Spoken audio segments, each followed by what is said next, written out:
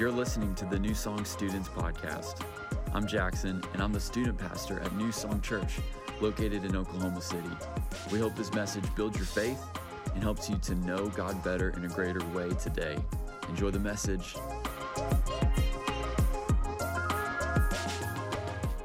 So I'm going to jump in because I have a lot.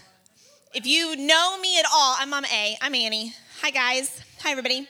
If you know me at all, you know I like me some Word of God. I like it. I love it. I think there is little nuggets just all over in the Word. And so I love it. And because of that, I got a lot that I want to feed you guys tonight. So if you tuned into Jackson's message last week, you know we're in a new series called Colossians, over the book of Colossians. If you didn't tune into Jackson's online message last week, shame on you. But a quick recap. So Colossians is this letter written by Paul to this church in Colossae. Paul wrote it while he was in prison. He was in prison a lot. A lot. Like if Lily came home and said, I'm really like this guy and he's been to prison 20 times. No, not going to do it. And he's writing this letter from prison to a church that he's never even been before. He's never been them. He's been there. He's never met them. And this church in Colossae, it's doing fairly well. But Paul had heard about some obstacles they were facing that he was a little bit concerned about. So that's why he wrote this letter. So Jackson preached last week on chapter 1. I'm preaching in chapter 2. And chapter 2 is so dense with information. I mean, it is full of information and amazing revelation and insight that I am going to have to zoom through it. And I am so here for it. Somebody say, I'm here for it. So I am going to pray, and then we are going to get into God's word. Father God, I love you, and I thank you for tonight. I thank you for each and every student that is in these seats. I pray for open ears, open hearts, and open minds tonight. I pray that my words are your words. I want you to be glorified tonight, Jesus. In your name we pray, amen. Okay, so before I get into the meat and potatoes of my message, of the teaching, I want to dig into the first few verses of Colossians 2 that have absolutely nothing to do with my message. But they're so good that I didn't just want to bypass it. So in Colossians 2, starting in verse 1, says, for I want you to know how greatly I am struggling for you. This is Paul. For those in Laodicea and for all who have not seen me in person, I want their hearts to be encouraged and joined together in love, so that they may have all the riches of complete understanding and have the knowledge of God's mystery, Christ. In him are hidden all the treasures of wisdom and knowledge. I am saying this so that no one will deceive you with arguments that sound reasonable. For I may be absent in body, but I am with you in spirit, rejoicing to see how well ordered you are in the strength of your faith in Christ. So students, what I want you to see tonight in those verses is that Paul, like I said, who had never met the people at this church before, he says he struggled for them. Other translations say that I agonize for you. So he was concerned for them, but he didn't just leave it at concern. He didn't say, I'm going to pray for you, and then go on with his life like we tend to do. No, he turned his concern into action by getting involved and writing a letter. If you're taking notes, write this down. Our faith is meant to be an active faith. You know, it's one thing to be concerned. It's another thing to be a part of the solution. The reason this touched me so much is lately, a prayer of mine has been, God, break my heart for what breaks yours. And God, in his beautiful and perfect timing, had New Song offering all these amazing outreach opportunities with Serve Saturdays and our first 2 mission trips of the year ever. So excited. So students, I want you guys to be praying about what areas you can turn your faith into action. Okay? Okay. Now let's get to my actual message. That could preach all by itself, but I've got something else for you guys. So if you're taking notes, the title of my message is Jesus, period. So I've got this fan here. It's kind of dusty, but I've got this fan here, and you can see that it's plugged in. So what do you guys think is going to happen when I click it on? Okay, let's see. Matt, I've got a lovely assistant, Vanna, who, if you will help me out, stand over there. Okay. So let's see what happens when I turn the fan on.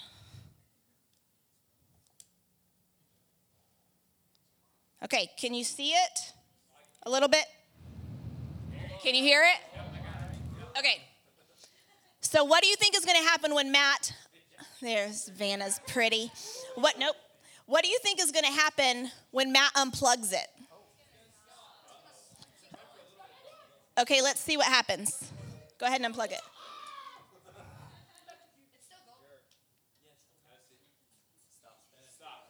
Okay, so it stopped spinning, but it kept going for a little while though, right? But it eventually dies down. Even once it's connected or cut off from its power source, it still spins for a little bit. And this is what Paul's concern with, thank you, Vanna.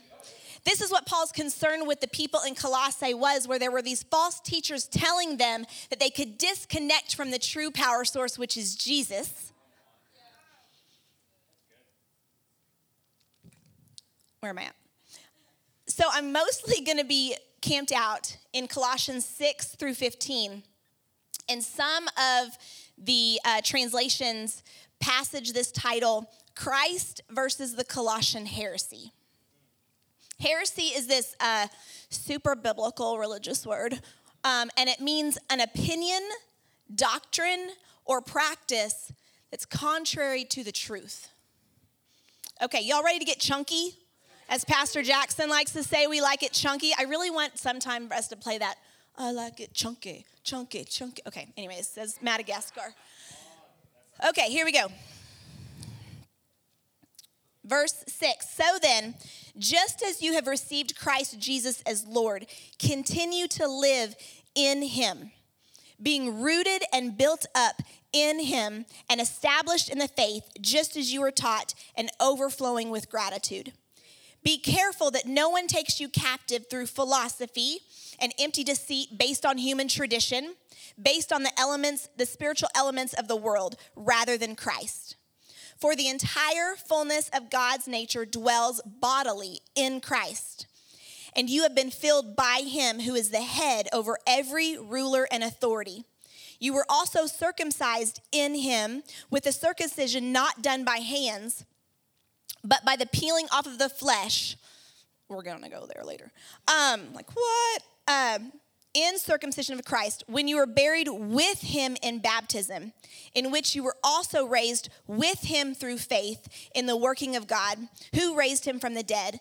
And when you were dead in trespasses and in the uncircumcision of your flesh, he made you alive with him and forgave us all our trespasses.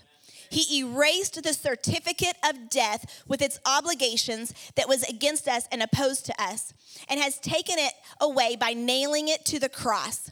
He disarmed the rulers and authorities and disgraced them publicly. He triumphed over them in him. That's a mouthful. Okay, let's start to unpack this. Verse 8 says, be careful that no one takes you captive through philosophy and empty deceit based on human tradition, based on the spiritual elements of the world rather than Christ. So these false teachers, we're going to be calling them punks. It's a biblical term. So they were peddling these 3 different schools of false teaching that we just read. So we're going to kind of split this room into 3s. So Ryan back. So this row right here, you guys are my first group. You're going to be my philosophy group. When I point to you, I want you to yell out philosophy. Philosophy. Good job. Good job. So this group was very wise and sophisticated in the ways of the world. You guys knew the scholars and you knew all their literature. Okay, what group are you?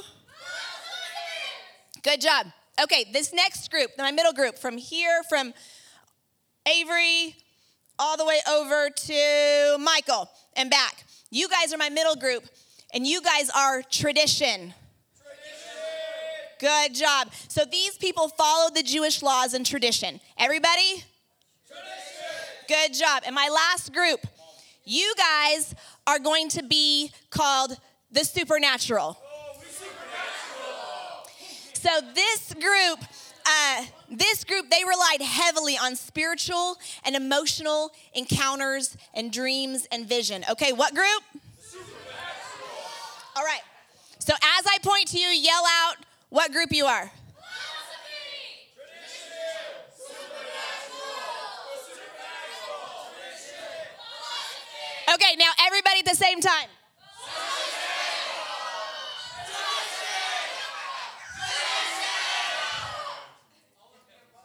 Good job.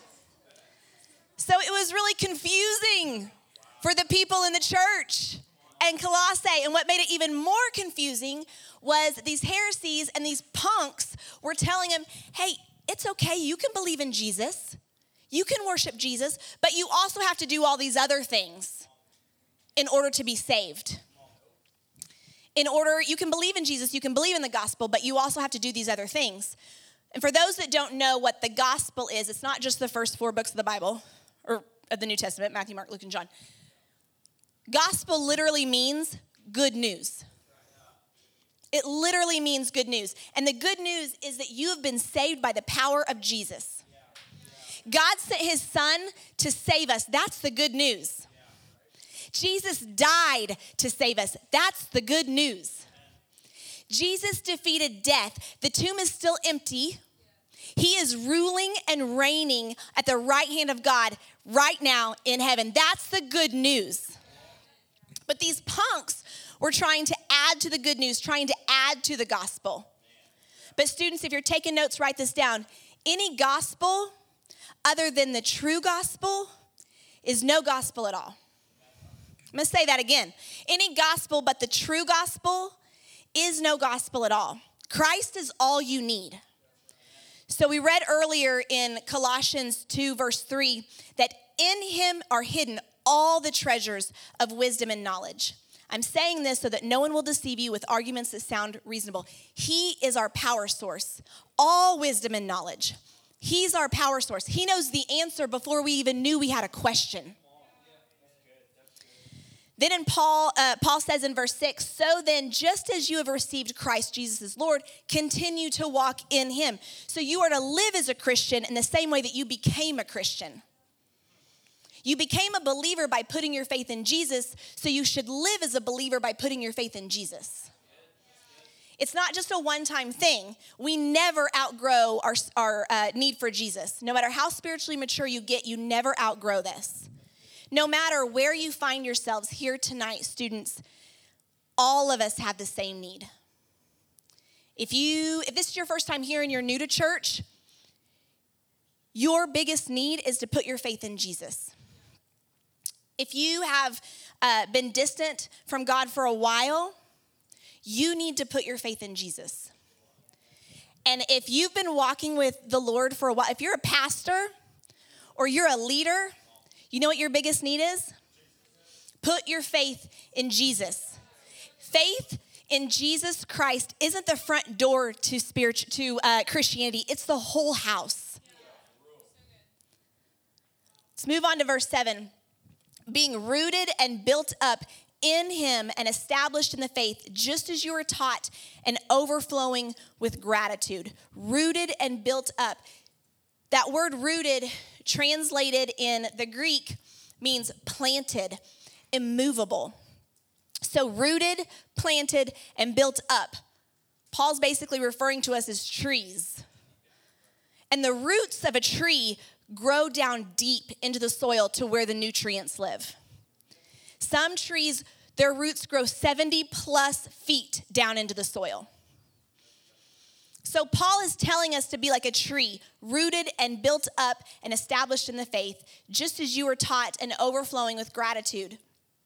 When I was growing up, I remember every year for Christmas, my mom, we would go and buy a live Christmas tree. Does anybody's parents do that? Or are we all riding? Yeah? Okay, I didn't know. I figured all of us were riding the fake train. So this is what a live Christmas tree looks like before it's decorated. But what eventually happens after about a month? It dies. It looks like this. Isn't that sad? It's all brown. You can't really see it, but on the floor right here are all its needles that have fallen off. Why does it die? Because it's been cut off from the roots, from its power source, where it gets its nutrients from. Us Oklahomans, we live in what we lovingly call Tornado Alley. And here's a picture of the aftermath of the deadly tornado in Moore in 2013. What do you see as the only structures still standing? Students, hear me when I say this. Storms are going to come your way. We live in a fallen tornado alley world. And the only thing, you must be rooted and built up in the only thing that can save you. And if you were paying attention, you notice that in our chunky text, my dude Paul gives us about 20,000 in hymns and with hymns. So why is he emphasizing in him, and with him, with him, with him? Why does he want us to be so connected to Jesus? For two reasons. I only have 2 points. Just kidding. 2 reasons. First reason is because Jesus is enough. No one compares to him. Jackson didn't hit on this last week, but I want to jump back to Colossians 1 starting in verse 15. Paul gives basically the best resume ever. Says he is the image of the invisible God, the firstborn over all creation, for everything was created by him in heaven and on earth, the visible and the invisible, whether thrones or dominions or rulers or authorities, all things have been created through him and for him. He is before all things, and by him all things hold together. He is also the head of the body, the church. He is the beginning, the firstborn from the dead, so that he might come to have first place in everything. For God was pleased to have all his fullness dwell in him, and through him to reconcile everything to himself, whether things on earth or things in heaven, by making peace through his blood shed on the cross. Wow. We could end service right there, but we ain't going to. This text is one of my favorite in the Bible. That is quite a resume. But Paul doesn't stop there. He continues this resume back to our verse in chapter 2 when he says in verse 3, in him are hidden all the treasures of wisdom and knowledge. Then he goes on in verse 9, for the entire fullness of God's nature dwells bodily in Christ. Then in verse 14, Paul still continues the resume.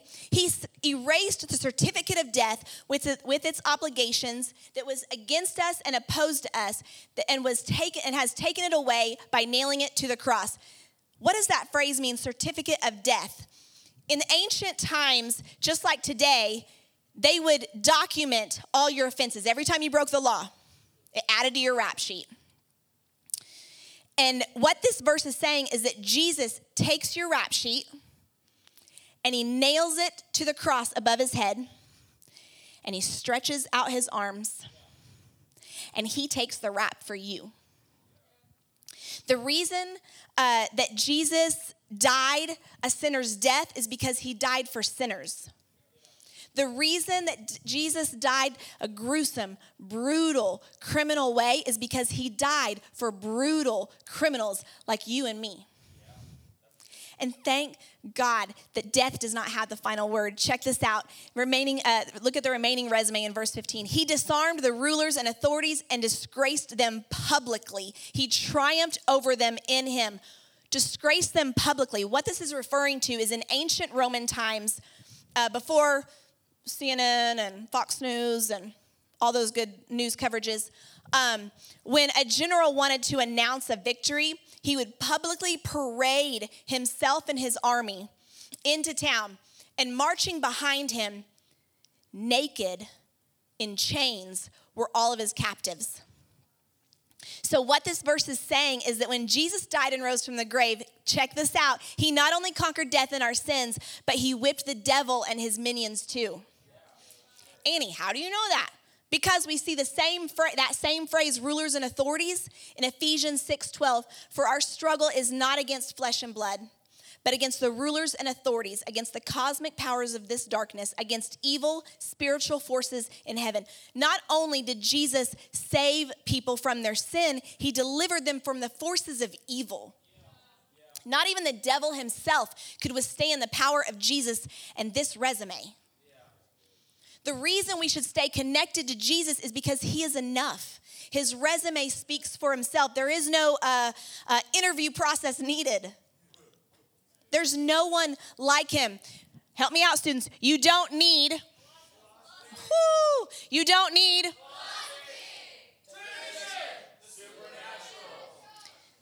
any of these things to save you.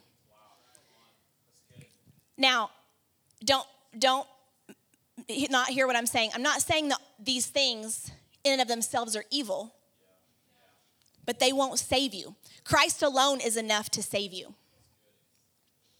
All our spiritual needs are met in him. Check this out. We needed a mediator, and in verse 9, God becomes our mediator. We needed wholeness, and in verse 10, we become complete through our union with him. We needed to separate from our sin, and in verse 11, he becomes our surgeon. We needed spiritual life, and in verse 12, Christ becomes our resurrection. We needed forgiveness, and in verse 13, he became our forgiver. We needed to be released from our debt, and in verse 14, he becomes our substitute. We need delivered from our enemies, and in verse 15, he becomes our champion. He is enough. His promises were true the day you asked him to become Lord of your life, and they remain true today. We never outgrow our need for Jesus. He is enough. Okay, the second reason that Paul wants us to stay so connected to Jesus, the power source, is because alternatives just don't cut it. But remember, it was confusing for these people. They thought that connection came through the philosophies and traditions and the supernatural, but it only comes through Jesus. Remember what Jackson said in his message last week. This letter was written around 60 AD. A lot of people were still alive when that happened. It's only about 60 years after Jesus died and rose again. They didn't have the Bible. They didn't have this. So the only thing they could go on was the teachings of Epaphras, their pastor, or the testimonies of the people that were still alive. So they were asking, well, what do we need to do to become Christians? Do we need to study the scholars' philosophies? Do we need to obey the Jewish laws and traditions? Do we need to worship the supernatural and angels? So they didn't know what to do, so let's take a closer look at these alternatives. Let's start with philosophy. Good job. A little late, but you guys are good. You got this. So this one was really surprising to me because Paul was really educated. He wrote 14 books of the Bible, of the New Testament. He spoke 3 languages, and he studied at the finest institutions. But these punks in Colossae were trying to persuade people to put their hope and faith in empty philosophy, to rely solely on their own intelligence and their own ability to understand. It's like looking at a clock, and instead of trusting what time it says, you trust in your own ability to understand the cogs and the inner workings of the clock. Instead of trusting God and what his word says, You trust in your own ability to understand how he works.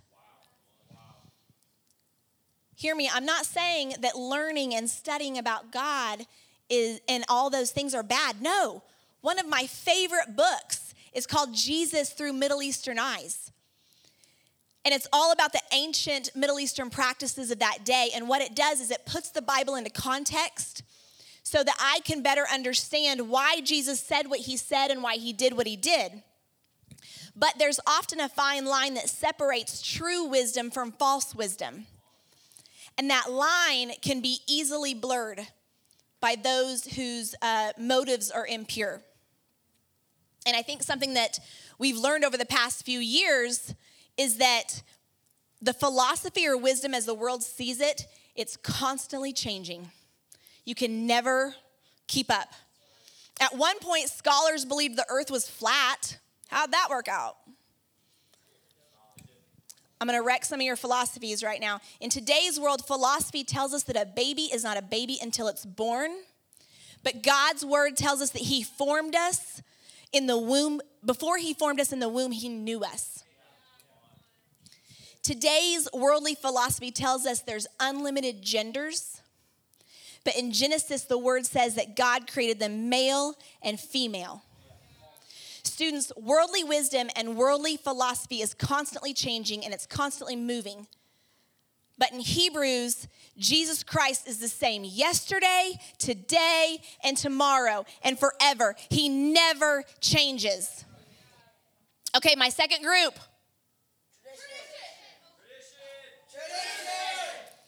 Otherwise known as legalism. Colossians 2:16 says, therefore, don't let anyone judge you in regard to food and drink or in the matter of a festival or a new moon or a Sabbath day. So if you have ever attended one of my kids' baseball or basketball games with me,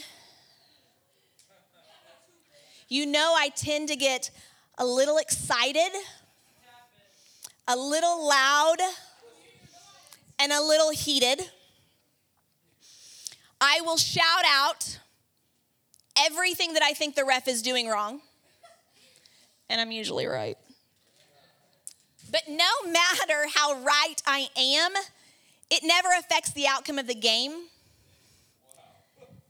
The ref might start paying more attention after I've yelled 3 seconds in the lane 50 times. But he doesn't then start looking up at me and asking me for advice. Because I'm probably not a good judge in that moment. My protests don't affect the game in any way, shape, or form. Paul is saying here, don't let unqualified judges judge you. And then Paul references in verse 16 festivals, so I want to look at a few of those. In Leviticus 23:5, Paul talks about the Passover feast. This is one of the biggest Jewish feasts, celebrating the point in time when God told the Israelites to put the blood of a perfect spotless lamb over their doorposts, and that when the Holy Spirit came into their land, it would spare them and essentially free them from slavery from the Egyptians. So so yes, absolutely, good stuff. But so this feast would commemorate this time in history, but what it was also doing is pointing them to the Messiah that would come one day. Jesus, whom the Bible calls our Passover lamb. The blood of the lamb spares us and essentially sets us free from slavery to sin. It was pointing to something. The next feast I want to talk about is the Feast of Unleavened Bread. This was to follow immediately after Passover, and they were to eat this bread without leaven in it. And in the Bible, leaven represents sin. In the Bible, they called Jesus the bread of life. The scriptures say he is the bread without sin. It was pointing them to something. After the Feast of Unleavened Bread is the Feast of the First Fruits. And the Feast of the First Fruits happens 3 days after Passover. The people would take the first fruits from the harvest of their crops, take them to the temple, and offer them up as an offering to the Lord. But who rose 3 days after Passover? On the actual day of the Feast of the First Fruits, Jesus Christ was resurrected. And in 1 Corinthians 15:20, Paul says that Jesus is the first fruit from among the dead, meaning he is the first to rise and be offered into heaven, and we are sure to follow. So you see, all these traditions were never meant to save, but to be symbols of the one who is our salvation. The entire Old Testament foreshadows Jesus. So look at verse 17 of chapter 2 in Colossians. These are a shadow of what was to come. The substance is Christ. Only shadows. They're only shadows. If you can see my shadow, I can't touch my shadow. I'll never grab it. It has no substance. I can't hold on to a shadow. It's just a mere image of the substance. Jesus is that substance. He is the substance of our faith and our salvation. All these traditions are just shadows. Paul is saying, don't get legalistic because these laws don't save you. They point you to the one that can save you. God establishes all these rules and traditions in the Old Testament to point the Israelites to the future Messiah. But they were terrible at obeying them. So then come along the Pharisees who were super strict, and they said, well, we are going to create more laws to force the people to obey. They beefed up God's laws with their own amendments. For instance, God said, don't work on the Sabbath. So they said, well, brick masonry is work, and that involves combining water and dirt. So we're going to make it illegal to spit on the dirt on the Sabbath. You can spit on a rock, but you can't spit on the dirt. This is called building a fence around the law. A fence to protect the law. But they start treating the fence like it's God's law. Another legalistic tradition that I told you we were going to come back to is what they used to call circumcision. Oh yeah, we're going there.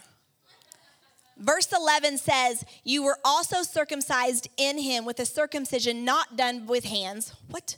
By putting off the body of the flesh in the circumcision of Christ, when you were buried with him in baptism, in which you were also raised with him through faith in the working of God who raised him from the dead.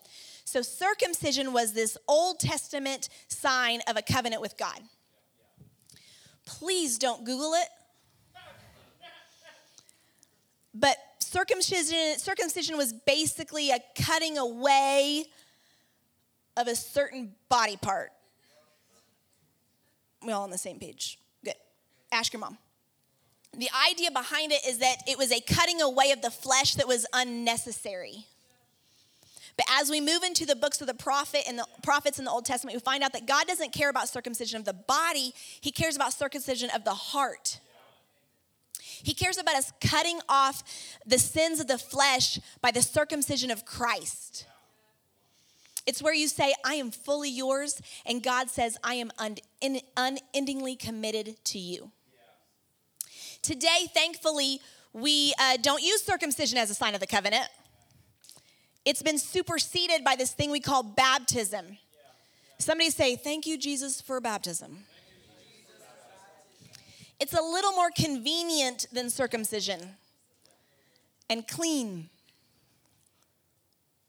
When we are baptized, we go underwater. It's just like being buried with Christ. Jesus was buried and rose again to new life. We are also raised.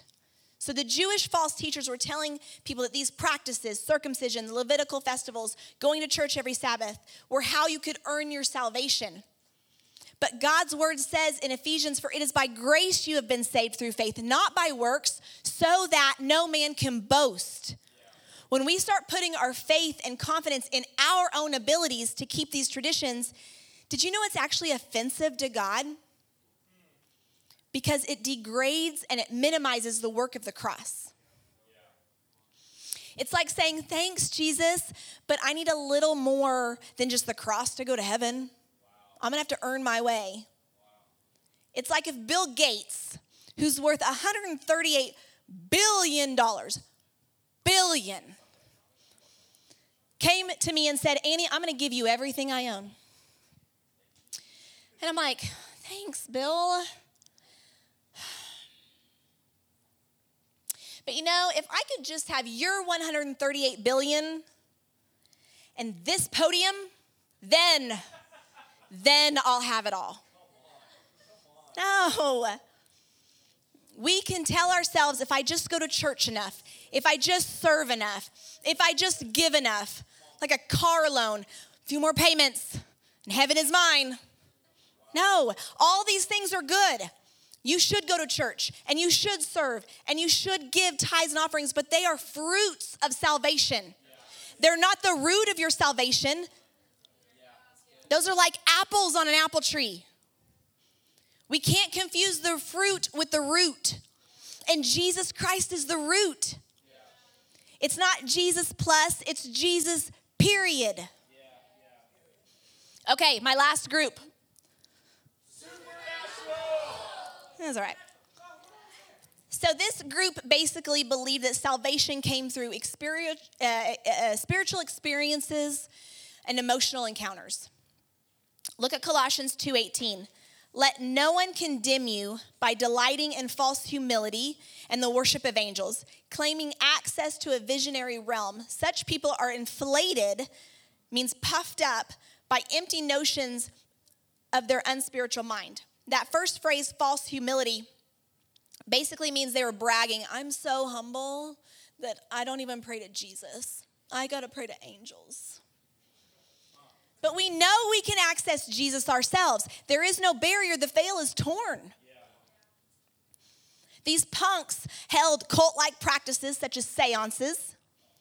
They believed in tarot cards, psychics, palm readers.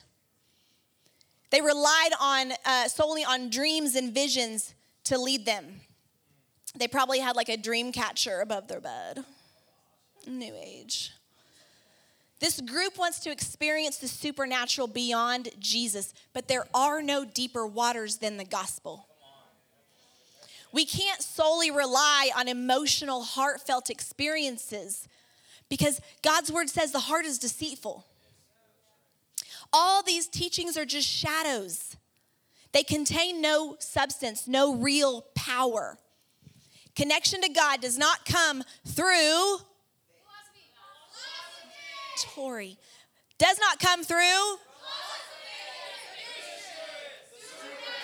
It only comes through Jesus. Pastor Josh just preached Sunday.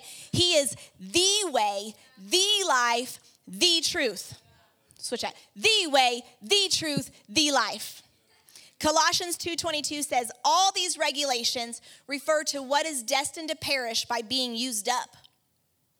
They are human commands and doctrines. Although they have a reputation for wisdom by promoting self-made religion, false humility, and severe treatment of the body, they are not any value in curbing self-indulgence. These alternatives may seem wise. They may seem like they have power. It may seem like the fan blades are turning, but they have no roots. They have no real power. They don't work. Philosophies doesn't fundamentally change your character. Human religious traditions cannot cause you to love God more. And the supernatural does not transform your heart. Remember in verse 18, it said, such people are inflated. Inflated means puffed up, prideful. These alternatives make us proud. They elevate us above Christ. Paul is telling the people in Colossae that these alternative saviors cannot save you. In one of C.S. Lewis's Chronicles of Narnia books called The Dawn Treader, The Voyage of the Dawn Treader, there's this boy who's a real jerk. His name is Eustace Scrubb. He sounds like a jerk. Partway through the book, he is turned into a dragon because of his ugly heart. He's got a dragon heart. In the whole book, he's basically trying to de-dragonify himself. He digs his claws in himself, ripping off his flesh, but nothing changes him. It doesn't change him. Until the Christ figure of the Narnia books, Aslan, shows up. And he tells them, look, Eustace, I must do it. And Aslan takes his claws and digs them into the dragonified boy. He peels off his dragon layers, and once again, Eustace is a boy. Only Christ can cut us deep enough. There's no shortcuts to spirituality. You can't go around Jesus. Nothing else has the power to change us, including ourselves. We need to stay connected to Jesus. We need him to de-dragonify us over and over and over again. We need his power in our lives. We need to be rooted and built up in him. Band, if you guys want to come up as I start to close. Okay, but Mama A, how do I do that? How do I stay connected to Jesus? I'm going to tell you. 4 simple things. Number 1, stay connected through the word. The Bible is literally God speaking to us. Remember that word I used earlier, heresy? Means an opinion, doctrine, or practice contrary to the truth. Well, I heard this quote earlier this week. He who does not study the Bible confuses heresy with the voice of God. I've been a Christian for years, most of my life, and Bible reading can still feel like a burden instead of a joy. And when the goal of reading is completion, it is a burden. But when the goal of reading is to know God more, that's when it turns into a joy. Read scripture to know God more because it is a joy to know him. Number 2, stay connected to Jesus through prayer. Talk to your Father. Talk to your Savior and listen to him. But he doesn't talk back. There's this quote by Rich Villodas. I don't know if I'm saying that right. Villodas. Put the wrong emphasis. Anyways, think of boredom during silent prayer as an act of purification. In this uneventful moment, God purifies us of the false god of good feelings. While good feelings are gifts, they can easily become ends in themselves. We can move from worshiping the living God to worshiping our spiritual experiences. This is a fine line we must be mindful of. The ever-urgent need for people growing in relationship with God is the willingness to endure moments that are far from inspirational. Literally, on my way here to church tonight, Braden and I were driving here. This song by Elevation Worship came on called Talking to Jesus. If you haven't heard it, soon as you leave church here tonight, go listen to it. Talking to Jesus. It's so good. Number 3, stay connected to Jesus through faith. Are you trusting him, students, in every area of your life? As you grow more in your walk of faith, are you believing in his promises more and more? And number 4, stay connected to Jesus through the church. The church, this family, this body of believers is a gift to us. No one, not one of us, is immune from walking away from Jesus. That's why our Father has given us a group of people to support us and pray for us. And this New Song Students family is an amazing body of believers. Students, stay connected to Jesus. Stay connected to the power source. I want you guys to close your eyes, bow your heads.